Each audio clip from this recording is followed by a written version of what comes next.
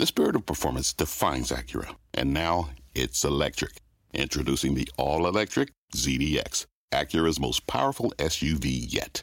While what powers their cars may change, the energy that makes Acura never will.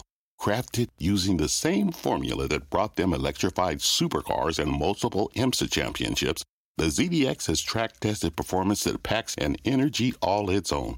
With a premium Bang & Olufsen sound system and up to 313-mile range on a single charge, and a Type S variant with an estimated 500 horsepower, the ZDX is everything they said electric could never be. It was built with the driver in mind, just like Acura's been doing since the beginning.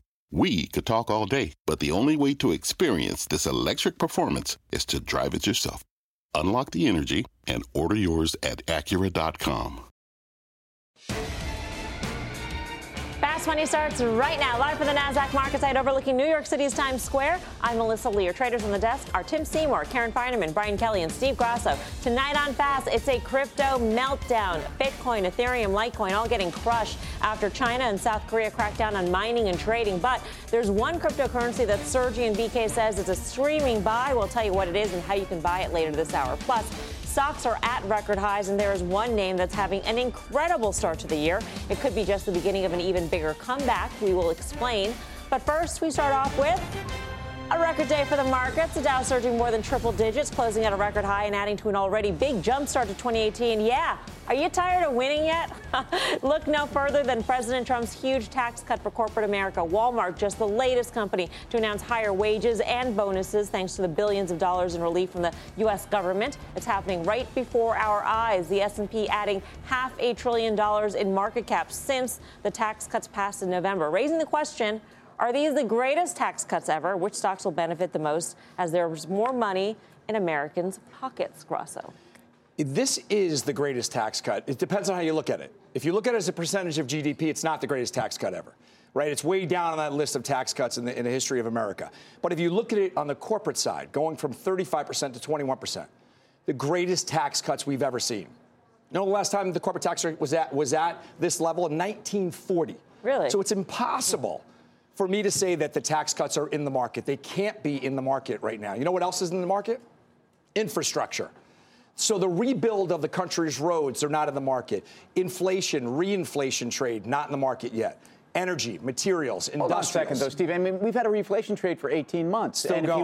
If you look at commodities, well, I actually agree with you, but you can't say it's not in the market. The question is, how much is there? How much is left? How much is left? And that's the key. And I think the other side of this that really we need to think about is if you think about how much octane has been thrown on this market. When Walmart starts handing out monopoly money, we've heard about the other corporates that are doing it. By the way, it tells you what I think what corporate America got away with on this tax bill. And I will express that I don't think we needed to go from 38 to 21 overnight. Why do you say what corporate America got away with, though? Why is it not a beneficiary to the rest of 100 million people in this country own stock? Because I think the effective tax rate for a lot of these corporates was already well below 38. In fact, it was probably significantly lower. And I think there could have been a little bit more. We're not competitive globally, though, Tim. That's garbage. I mean, we are competitive. Why do you say it's garbage? Look, you have companies that are going abroad. We're having a different conversation. I don't want to debate the validity of the tax cuts. I mean, this is not the conversation I came here to have. The debate here is whether or not they're in the markets, whether or not this is good for the American consumer, whether or not it's good for stocks. You can buy every sector, every space. They are not in the market. We don't know how they're going to spend this money. But you know what I have to say is that we've had an enormous run. Consumer confidence is at 17-year highs. We've had a place here where everybody thinks nothing bad can happen. Volatility is too low, and that scares me. I'm sorry. I do think that the places that are more representative of where you're going to get follow through from this tax cut are the consumer sectors, are definitely the banks and in retail. These are places where I think they were probably less than competitive, and I think these guys were going from 38 to 21. So there will be a positive impact on those sectors. Look, it's obvious. It's obvious that there has been, but to say that this is, I think we're starting to see the types of moves in people and in behavior that comes, before there's at least. So you should be selling your entire portfolio, not to be. Let's spread our. I think probably to me, what's not necessarily in the market, what is a surprise to the market here is the amount of wage increases that we've seen over the last couple of days. Nobody expected that. Nobody predicted that you'd get a $1,000 bonus or Walmart would increase their minimum wage.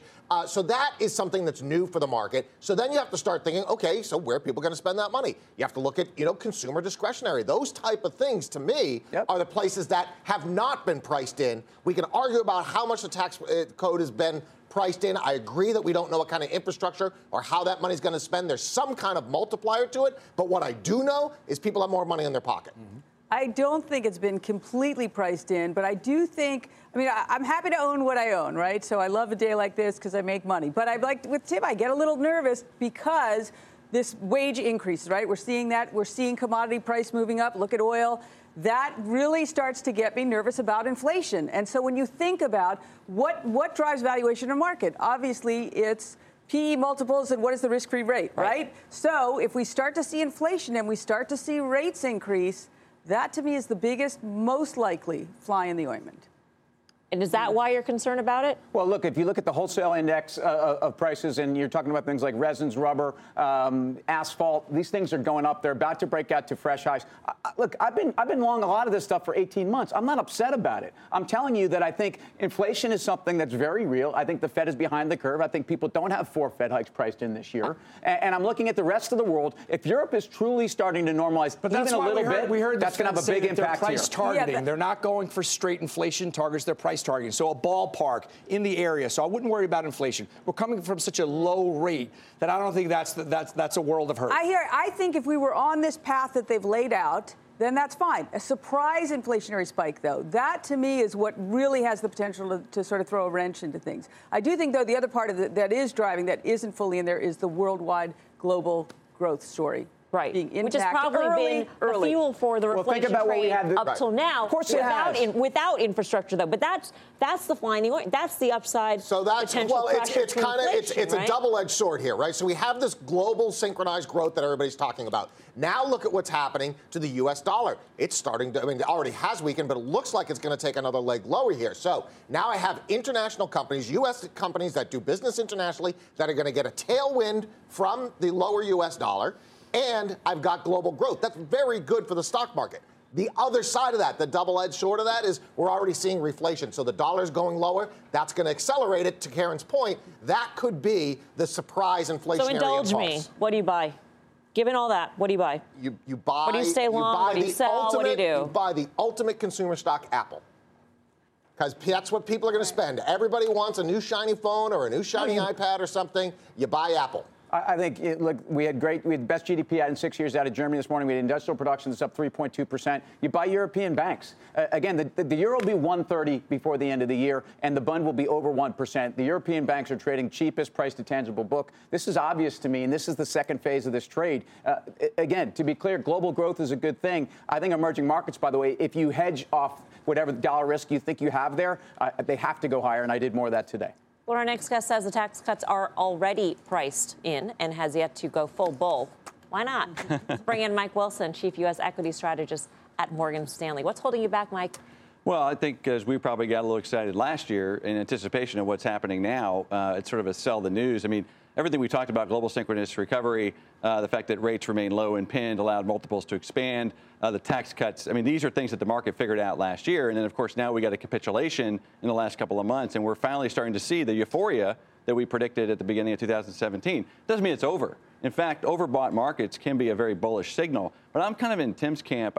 Look, the global reflation story started in 2016, right? The reflationary trade has been in gear, and we're still there, and we think it's going to continue. But I would be very surprised if in 2018 we don't see a peak in the reflation trade. Okay, so the opposite of what people are kind of worried about. I don't think we get killed by rates. I think we get killed by the growth rate peaking out again. Doesn't mean recession, but that deceleration is going to cause a rotation back towards probably defensives at some point. Now, we're still geared towards the cyclicals for now. In fact, we're full bore on that. And of the cyclicals, we think energy is the best risk reward because it really lagged, and there's a real fundamental story there between supply and demand, and earnings revisions have turned up. Yeah. So let me ask something. If you had it priced in for last year, how did you have it priced in when it really wasn't clear that it was actually going to happen until very, very, very late in the year. Yeah. And it came together very quickly at the end. How could that already be priced in for last year? Yeah. Well, the market didn't price it until the end. I'm saying our price target last year assumed it was going to happen, which is why we had a 2,700 target for last year. So, then, of course, it eventually happened in November and December. It got priced. So here we are at 2,750. It's hard for me to get excited about something that I think has been somewhat priced. But what is being priced? Either it was priced last year by you or priced this year by people who are slower in the markets, is this mechanical change in the corporate tax rate. What is maybe not being priced is a sort of the ancillary effects of that, and that is companies like Walmart or Fifth Third increasing the wage rates for their workers. I mean, Absolutely. How does that, or increasing consumption, right, or increasing see. capital expenditures? I mean, has that been priced in? So let's talk about. So the first order effects, I think, have been priced, meaning going from first of all, the tax cuts came sooner than we thought, and they were a little bit bigger, which is why we got to our target a little faster, right? And we could overshoot that. So we're not adverse to the idea that we're going to overshoot here, but that's a speculative move. That's a much lower quality move. Okay, let's go back to the second order effects. The second order effects have not been priced. To your point, Melissa, I agree. Some companies are going to see benefits on the top line, but many companies are going to see detrimental effects from higher wage costs, pricing it away, higher energy prices as the economy overheats. And that's the part where I think, so the beta trade's over, okay? Now it's about the alpha trade. And this is where I think it's going to be very interesting over the course of the next 2 quarters, where you're going to make a lot more money trying to pick stocks and sectors where companies have overestimated or investors have overestimated or where they perhaps underestimated the benefits of tax. So, That's Mike, when we started off the show, we said, is the tax cut priced in? So going through all of your mechanisms in your calculus, you would say it's priced in for some sectors, not for all, but as a whole, does the market move higher, much higher, substantially higher from here? Yeah, I think the market's going to overshoot in the first half of the year. And so our bull case is 3,000, which I think we get in the first half. Okay, and but then here's the thing. I think in the second half, the market realizes this is a lower quality earnings increase. Okay, I think it's very hard to argue that just because of the tax rate. Absolutely. Okay. In other words, a tax increase on earnings is a very different type of increase on earnings than what we got the last 2 years, which is revenue growth and margin expansion. I firmly believe, and we've written about this, I think that the operating margins, incremental operating margins are likely to peak this year. So what you're going to see is earnings go up, but operating margins come down. That's lower quality. But I don't think the market will figure that out right away. I think it'll take a little time. It sounds like you think then this was a terrible tax cut because it's throwing gas on a fire that was already lit. Totally. And that we're getting to a place where this is going to be, ephemeral, in some way. And so, and that in fact, the consumption trade isn't really happening. I mean, this is all about trickle-down economics, but you don't believe that. Let's separate the timing versus the idea. Corporate tax cut's a very good idea, and it's good for structural growth. So it actually makes my secular bull case, stronger. Okay. Timing was horrendous, okay? And actually, the Senate originally discussed moving this, not doing this until 2019. That would have been smart. But, of course, politics got in the way, and we accelerated to 2018. And I agree with you, Tim, 100%. It's like throwing gas on a burning fire. All it does is truncate the cycle. All it does is truncate it. That's not the end of the world. But let's not kid ourselves on what we're actually doing here. We're accelerating an economy that's already below full employment. We're already seeing signs of building inflation pressures and tightness in other supply chains. Well, we were caught, sorry, Melissa, we were caught in a GDP that we couldn't get out of our own way. Right. So who is it to say that maybe this was what was supposed to get us over the hump since the last 8 years we couldn't get over 3%? Like I said, there's the secular stagnation theme, it's absolutely correct. Right? That's where we made a call on this in 2016, was that we think secular stagnation ended, and part of the reason is because fiscal policy, the lever that needs to be pulled to use the cheap money, is what's going to get us into a full secular bull. So great idea. It's going to still work in that regard, okay? But in the very short term, from a cyclical standpoint, I'm not sure that this is the right policy at this time. We'll see. We'll see how it plays out. Right now, the market loves it. At some point during 2018, my guess is we're going to get a transfer. I think Karen brought up a great point about rates. We've always said 275 is where the equity risk premium starts to wobble a little bit, right? We're getting close to 275. So, and if you get to 3, I absolutely believe they're going to see a money move back from stocks towards bonds. That's where there is no alternative becomes, no, there actually is an alternative. It's bonds again at 3%. Mike, thanks. Thank you, Wilson. What did you do today? Well, for me, actually, and Tim was talking about emerging markets. So last week I bought some Brazil. This week I added to that position, or today I added to that position EWZ. I think that's the way to play this. As you see a lower dollar, that's your kind of lower dollar emerging markets play. 275 isn't too far from here. No, it's not. It's around the corner. It could be right. It could be days away. I mean, it's been I think, passing 240 and then 250, it sort of gets easier, right? I think that next move up gets easier. That's my biggest fear, which is why TBT today didn't work. But I feel like I've got to have some protection against that. Why do I thread the needle then? Why do I try and market time? I mean, if I'm really to believe that 275 is the place where things start to wobble, and we're not that far away, and I've had pretty good gains from last year to date. Well, what's the risk here's what Karen's talked about. I think a lot of people talked about it. But what I started is throw nets underneath positions that I think are reflective of that. Emerging markets for sure. There's a part of my portfolio that trade very actively. Why not match that up 2 or 3% out of the money? And to me, I'm playing for expiration next Friday, by the way. I think we're in a week to 10 days of craziness. I just assume protect for now in the short run. And that's to keep in these positions. I threw some more pedal to the metal once I was protected underneath. But I think the stuff that was cheap, and that's airlines, that's autos, and those are going to be places where the consumption effect is front-loaded. If anywhere, consumption, those are multiples I still feel comfortable owning.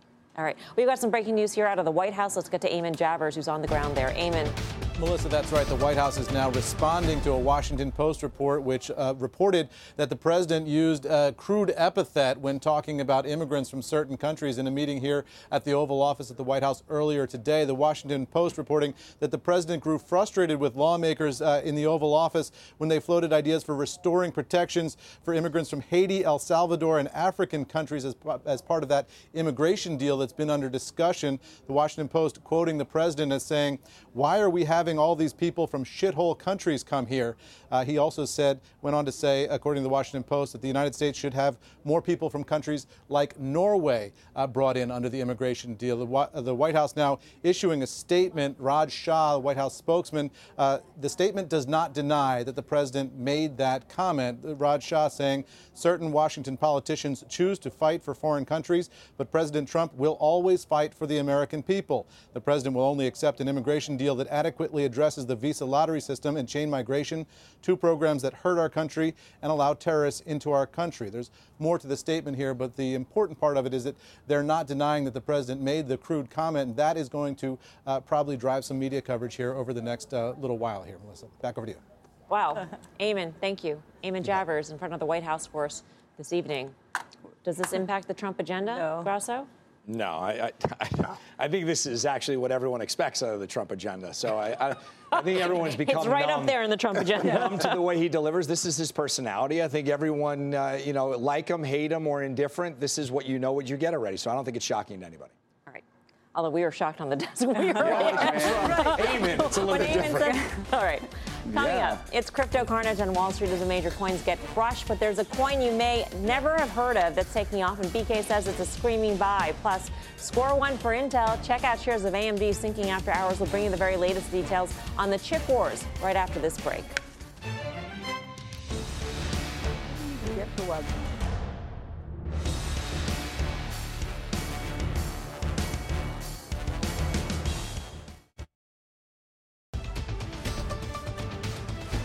Welcome back to Fast Money. We've got a news alert on AMD. The stock is sinking after hours. Let's get to Josh Lipton for all the details. Josh.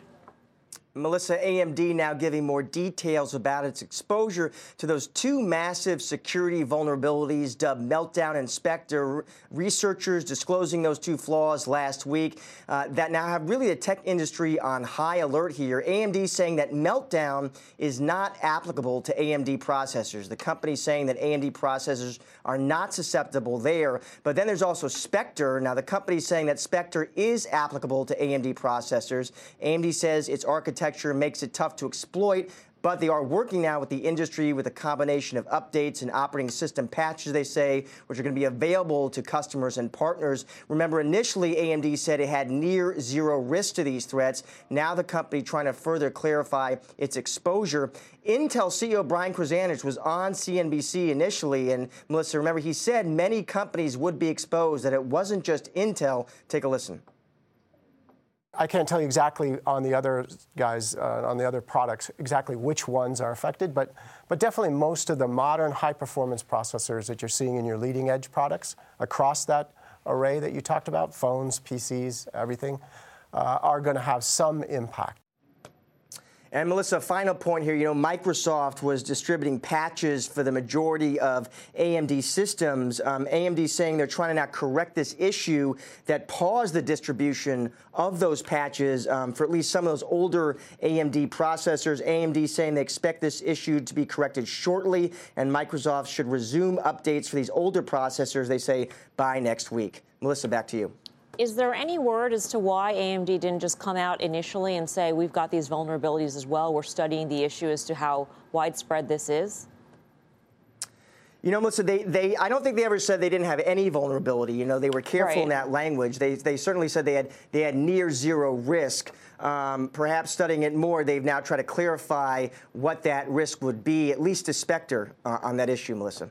All right, Josh, thank you. Josh Lipton from San Francisco with all the details there. We did see Intel shares at least underperform its peers pretty much year to date because of the news that there is this vulnerability out there. Well, and we questioned how true could this be? First of all, if everyone's known about it and now it's coming out, but also I think the real question was, we know what we don't know with Intel, but we think this is going to help AMD, and that's really the trade. And that's why I think the price action is the way it is. I think it's as simple as that. I think people tried to play this through AMD. Obviously, Intel suffered. Until we get more clarity, I still think Intel is the place. But I wonder if now, because AMD traded up 20%, to your point, Intel traded down 10%. But now if there's some grayness in the environment now where it's not a flat win for AMD over Intel, I wonder if you start to see people say, let me go back to Intel if there's no difference, period. So you could see that reverse happen as well as it just happened in the last week or so. All right, we have to move on here. Time for some stock jeopardy. The answer, this Dow stock is surging. Here are the clues. It's got a market cap of $166 billion.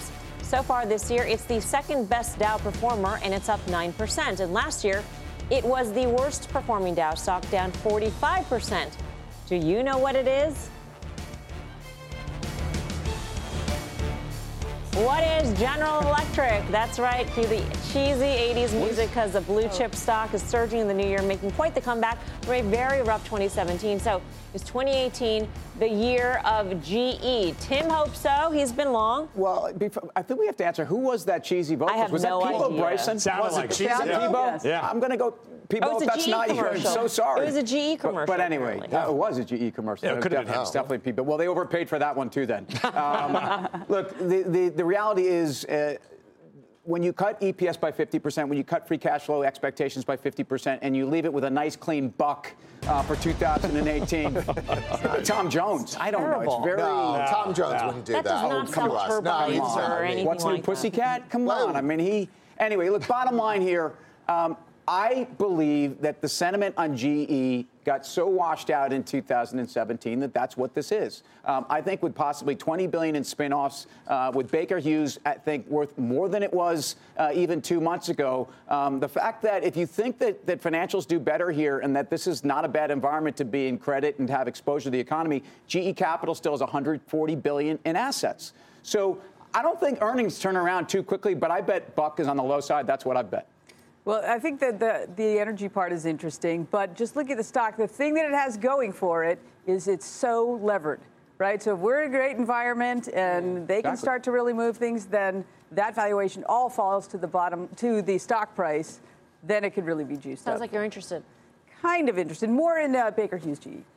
Yeah, so I've been in and out of GE, so I'm a bit of a scorned lover, and I have not liked it for a while. But I've been rethinking my thoughts on this. That's very. But here's what I agree with you guys in that you have to believe that there's going to be a turnaround and there's going to be surprises in this, right? So if all the bad news is out, then presumably all there is are surprises, and those could be the catalyst for the stock. So I don't think you get hurt, and I would start to nibble at it here.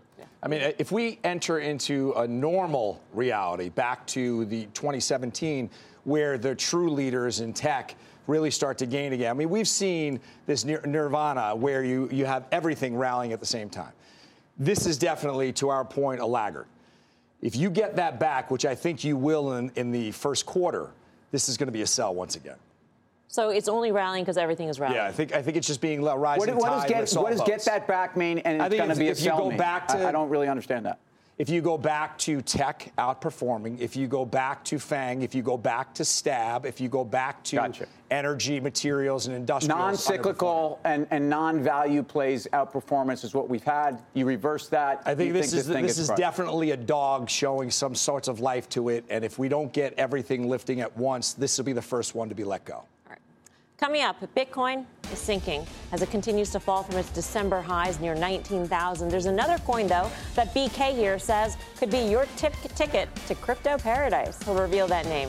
I'm Melissa Lee. You're watching Fast Money on CNBC, first in business worldwide. In the meantime, here's what else is coming up on Fast. Missed the move in energy? For God, Don. Don't worry, because another group of stocks closely tied to oil's fate is also surging, and our traders see more room to run. Plus, the last time Karen pitched a stock, it surged 12% in a month. Now she's got a new name that's hit a 52-week high today, and you won't believe just how high she sees it going. The name when Fast Money returns. Welcome back to Fast Money. Cryptocurrency is getting crushed as one of the world's biggest crypto markets is gearing up to crack down on trading operations. Bob Pisani is breaking it down from the NYSE. Hi, Bob. Hi, Melissa. Regulators everywhere are taking a closer look at cryptocurrencies. South Korea's Justice Ministry said it was preparing a bill that will ban all cryptocurrency trading. The country's one of the biggest markets for major coins like Bitcoin and Ethereum, as well as Ripple. And the Wall Street Journal is reporting that China is ordering the closure of Bitcoin mining operations. They've already shut down exchanges that trade cryptocurrencies, so this is ramping things up a little bit. And a U.S. Senate panel is holding a hearing next month with top market regulators on the risks cryptocurrencies pose to the U.S. financial system.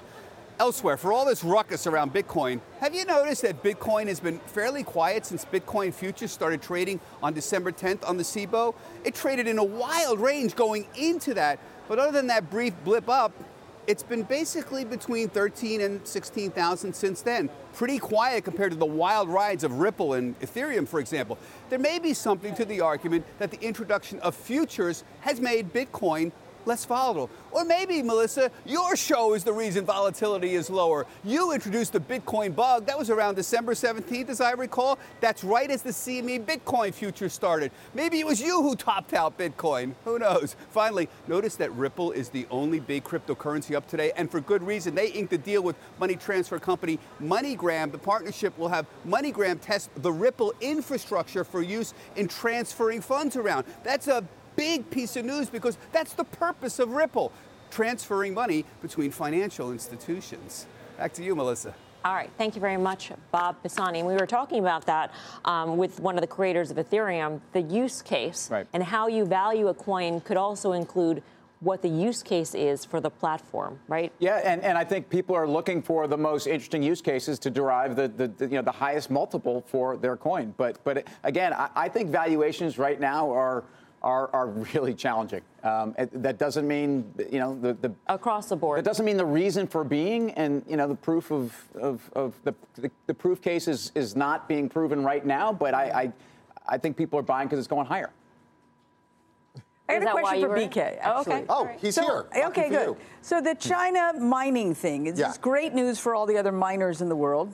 Yes, it is great news. So about 75% of the mining is in China right now. So the question is, a lot of those Chinese miners are moving out of China. They've already started this process, so this is not necessarily new news. The real question for Bitcoin is how quickly can they ramp up in other parts of the world? So Michelle had a great report today from Washington State. Big Bitcoins mined there. It's very positive in the sense that you don't want to have all your mining concentrated in one country, because then that kind of is a centralized type of thing. So if we can get this dispersed across the world, in the long run, this is actually going to be quite positive for Bitcoin. In the short run, you could see some hiccups. You could see the network slow down. Well, I don't think anyone buys this on valuation. I don't know what valuation you could be looking at. So I traded around the peripheral.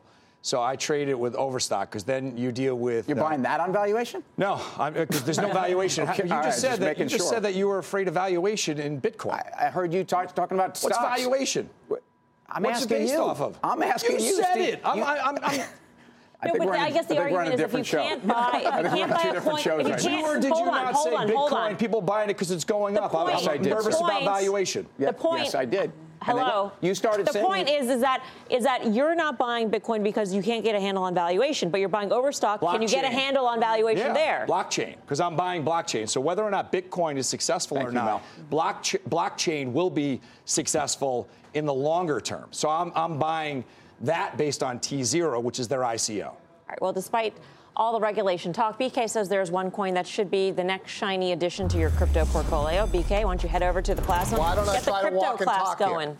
So what's interesting about some of this regulatory talk that's coming out of South Korea is that there's a couple different agencies out there. I wouldn't be surprised if they go kind of the Japan route, where they have really good regulation similar to what we have here in the U.S. But let's take a look at one coin that was interesting to me that I bought today off of that Ripple news. So I think that Ripple news was very big. Ripple had the use case for it is to send stuff around the world. Now you're going to be able to actually use the currency, or MoneyGram's going to start doing that. So why don't we look at another one? Stellar. Stellar is one that is very similar to Ripple. It's created by one of the creators of Ripple. Effectively, the company split and they went out and created Stellar. They're already working with IBM. They inked a deal with them to do cross-border payments. So IBM has a payment system similar to what MoneyGram wants to do. It's faster and cheaper than Bitcoin. And what I mean by that is you can move stuff around faster and it'll cost you less than Bitcoin at this point in time. So those are the things that I like about Stellar. So let's go to the next slide. All right, MoneyGram deal with Ripple. I actually think this is a watershed event for the industry. The biggest problem that people have had is, okay, why do I use these coins? Well, you use it if you're MoneyGram, so you don't have to hold a lot of foreign currency. Other people are going to start looking to say, okay, how do I compete against MoneyGram? Right? They're going to get their margins lower. I got to go out there and look. So now who do I look for? Somebody that's very similar to Ripple, that has a deal with IBM, and I can get bigger margins, or at least I can make more money like MoneyGram wants to do. And the partnership with IBM, again, I think that's very important here. And we talked about how IBM doesn't get enough credit for what they're doing. Now, let's look at the chart. Let's look at what's going on here. Okay, so Stellar, here you go. Had this big run. That's all on the IBM news. Boom, we're down here. It's trading at about 55 to 60 cents or so. I think you get another jump up there as more news starts to come out and more people start to look to use this technology. Hi, BK. Hi. Hi, good question for you. Yes. How big is the market cap of Stellar right now relative, and where do you think those would potentially converge, or what do you think the future upside could be? Yeah, so the market cap on all of these things are somewhat outrageous. And by that, I mean outrageous when it comes to stock parameters. We're talking about currencies here, so they can grow to the size that they need to grow. Ripple, in a sense, or where do I think it can go on the upside here, trading 55 to 60 cents, would not surprise me to see this thing over $1, so a double, especially if they announce some kind of news or if anybody comes out and says, hey, we're going to start using this like MoneyGram is.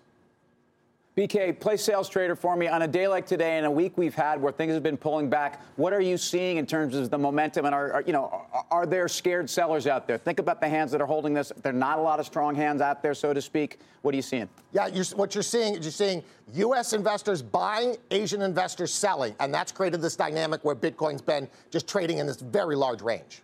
What exchange can you buy Stellar on in the U.S.? You can buy Stellar on the Bittrex exchange and on the Poloniex exchange are the two that I have used. All right. Thanks, BK, for that My crypto pleasure. class. Still ahead, two major sporting events, the Super Bowl and Olympics. They're both just around the corner, and they're giving a major boost to one group of stocks. We'll reveal what those are. Plus, Karen has made her way over to the plaza. She bumped out BK. She's warm enough to pitch the one soaring stock she thinks could fly even higher, but can she convince the other traders? Find out when she delivers her fast pitch. Much more Fast Money right after this. Welcome back to Fast Money. Time for an instant replay. Now, back in July, Karen said GM was going to rev up. So I got a lot of reasons why you should buy it. The first one, for me, always valuation. So at a PE multiple of 6, which is ridiculously low, probably one of the lowest in the S&P, and a dividend yield of almost 4.25%, on a valuation basis, this is just ridiculously low. Karen was right. Since that call, the stock is up more than 23%. So what are you doing now? I'm doing a new one now, another pitch. But are you're still in GM? I'm still I thought you meant meant right now. You mean no. with the stock? GM, I'm still in it. I still think it's cheap. All the things that were true then are true now. The market's a lot higher, of course. We do have a tax cut. That's good for them. Still in it. All right, so Karen's on a roll. So now, why don't you pitch us your next stock? Now I'm going to do that. I'm going to walk over to the plasma and pitch you my next stock. All right. This stock today is Delta. A lot of action in the stock today. It's been up, but I still think that there's a great value here. That's always what I turn to first, valuation. So they upped their guidance today. They think the average was the midpoint was 652. So on a PE basis, it is very attractive. Now, I understand it's a cyclical, and PEs are not going to be the same in the cyclical as they're going to be for the market at large, but I still think there's room to run here. So we've got a lot of economic momentum, and the conference call today, they talked about seeing growth around the world. They're going to have revenue growth from transatlantic, they're going to have Latin America growth, they're going to have domestic growth, and they're going to have Pacific growth. They talked about all cylinders hitting, which is really what you want to hear after having a little bit of a difficult time in the second half of last year. So this economic momentum is really important. If we look at the stock versus not just the S&P, where is this here? There we go. Not just the S&P, but also look at the Euro stock index. Delta is far behind. I think there's a lot of room to be made up there that is underperformance relative to where it could be. So that's the second point. There's a few other points that I want to get to. I don't have time for all of them because there's so many good things that happened on the conference call. I loved how excited they were. CASM, that's cost per average seat mile. They talked about non-fuel costs of 0 to 2% and a lot closer to 0. That's really important, and that's what's going to help their margin. That's what's going to help them earn more. One more thing, they said that the business traveler was not included in their projections that they made for last year, which did include the tax cut. But business travel is going up. That is a great margin customer. All that having been said, Delta Airlines, even though it was up, I still own it. I still like it right here. Hi, Karen. It's Tim. Hi, Tim. I am a Delta holder. I like the company, but I was worried today on this call. They talked about fuel prices being, roughly $7 higher than they were for the last investor day, and yet they're keeping their top line $4 to $6 in terms of growth intact. That doesn't totally make sense to me. Also, very noisy in terms of changing conventions in terms of EBIT, going from PRASM to RASM. I mean, some of this stuff was a little too funky for me. Well, obviously, they have the refinery, so they get a little bit of some benefit there on the fuel costs. But they also raised the scepter of maybe being able to add fuel tax surcharges. This administration might be open to it. Other ones haven't. That gave me a little bit of comfort. All right, time to vote. Are you buying or selling Karen's pitch for Delta? Steve Grasso, what do you say? Sure, whatever Karen says. I think Delta has underperformed the space. I think it does have tremendous upside from here. And if the transports continue to perform, Delta probably has an outsized gain. All right, there's a buy there. BK? Yeah, for BK, it's not a flyer, it's a buyer. I think this one, I like the breakout on this one. And anybody who can pitch a frozen rope in those heels gets my vote. Tim?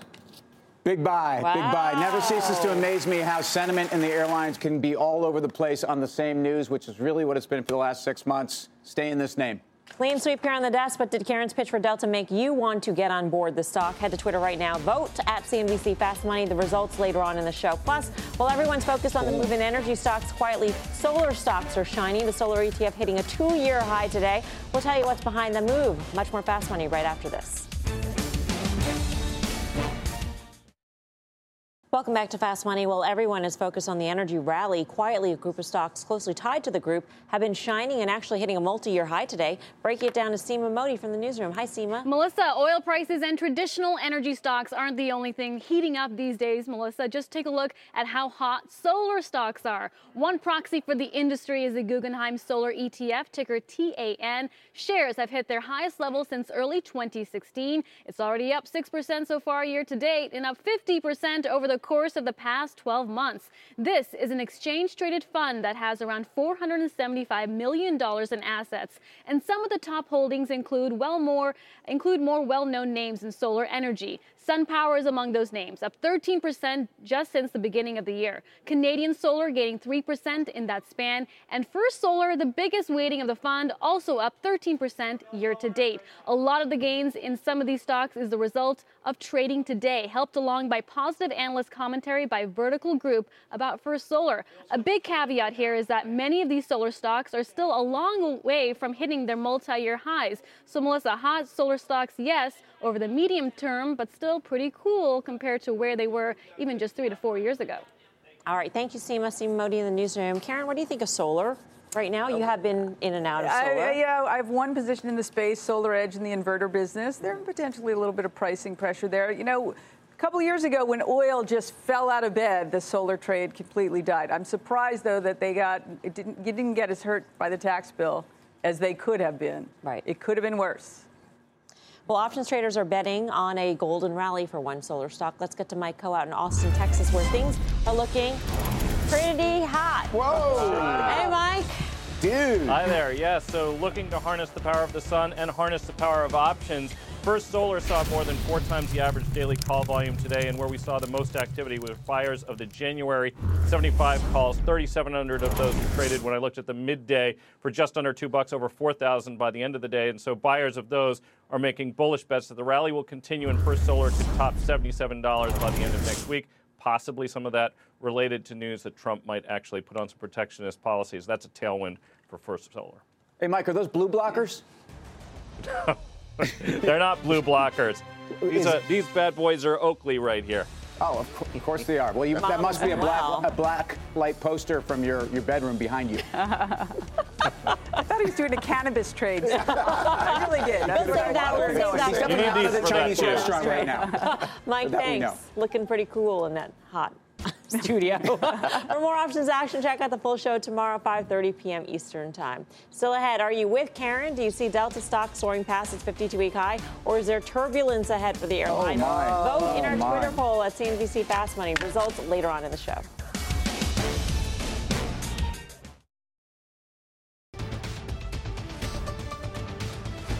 Welcome back to Fast Money. We got some breaking news on Fiat Chrysler. Let's get to Phil LeBeau, who's on the Fast Line. Phil.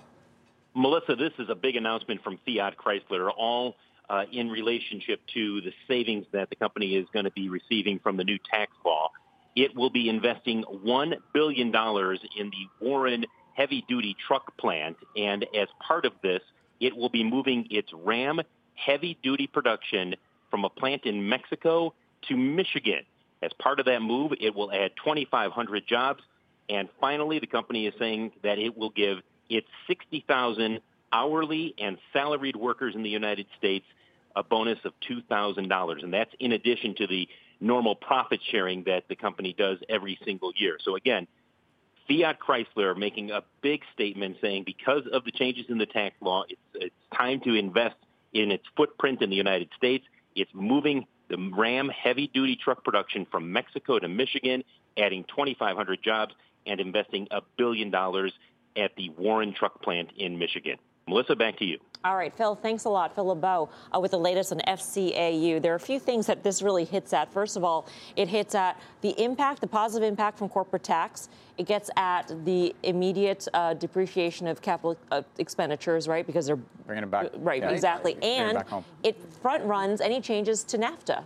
I mean, it's really a stroke of genius on the part of Fiat Chrysler. It's very bright. You're also seeing Toyota announce that they're putting new plants to work in Alabama and putting more jobs. And in fact, the big three will be challenged by global automakers who will probably be building more cars in the United States. This is, it's a manufacturing hub again. And the move, by the way, in Fiat Chrysler is been astronomical since late December. So. Yeah, I think this is a big deal. This is a big deal for the country. I mean, we've seen some of these moves prior to the tax cut. We're going to add we're going to have 3 jobs in this country or in this county here or that. This is moving a plant. This is a $1 billion investment. And to Grasso's point at the top of the show, this is not priced into the market. How can prices not go up, though? How can prices not go up for labor, cars? For yes, everything. But even the argument for staying in NAFTA is that the auto parts makers are in Mexico as well, that there's a whole supply chain, right, built around the fact that factories are in Mexico. So if all of a sudden this factory is going to move to the United States, there's got to be an extra cost to revamping the supply chain. It has to be. There has to be, but you would think for people who say that it was just a corporate tax cut, there's going to be more money in workers' paychecks, more money in their wallets, more money to spend. I mean, it is a great tax cut that we don't even see. More benefits. inflation. Yes. Well, we don't see the benefits What you just yet. said, I hear more inflation is what rang in my ears. You said it was a corporate tax cut at the top of the show, and I'm saying it's not just for corporations. I think this will have domino effects through your trickle down that you use in a derogatory way. I think that it's going to be a great tax cut for the country. We got to take a break. Did Karen's pitch for Delta make you want to buy the stock? Still time to vote. You can head to Twitter right now. Make your voice heard. The answer right after this.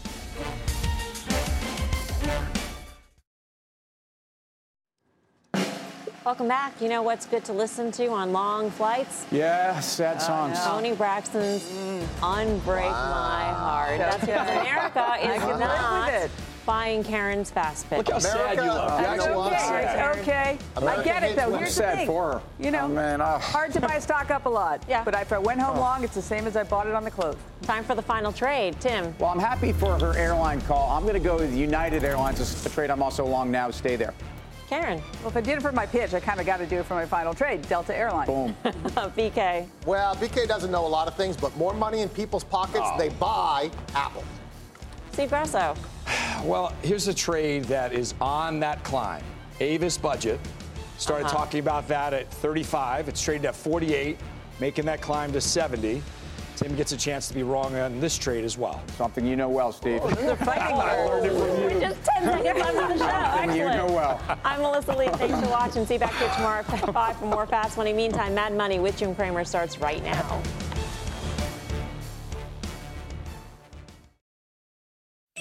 CNBC has quick and easy to understand business news updates at the open, midday, and close every weekday.